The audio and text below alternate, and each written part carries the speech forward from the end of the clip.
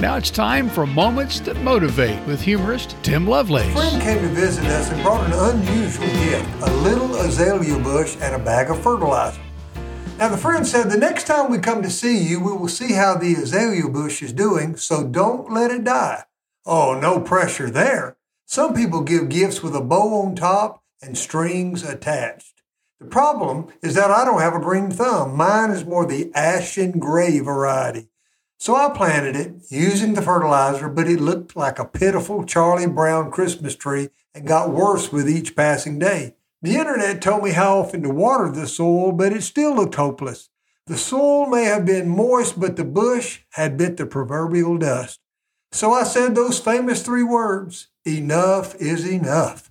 With a shovel in my hand and wondering what my friend would say on his next visit, I started to dig when I noticed a small green leaf. Then I said 3 more words that are not nearly as famous. That was close. Because there was life after all. I jumped up and down like a new contestant on The Price is Right. A few weeks later, one small pink flower appeared. I was thrilled. Now every springtime, my family enjoys a pink azalea bush with beautiful flowers.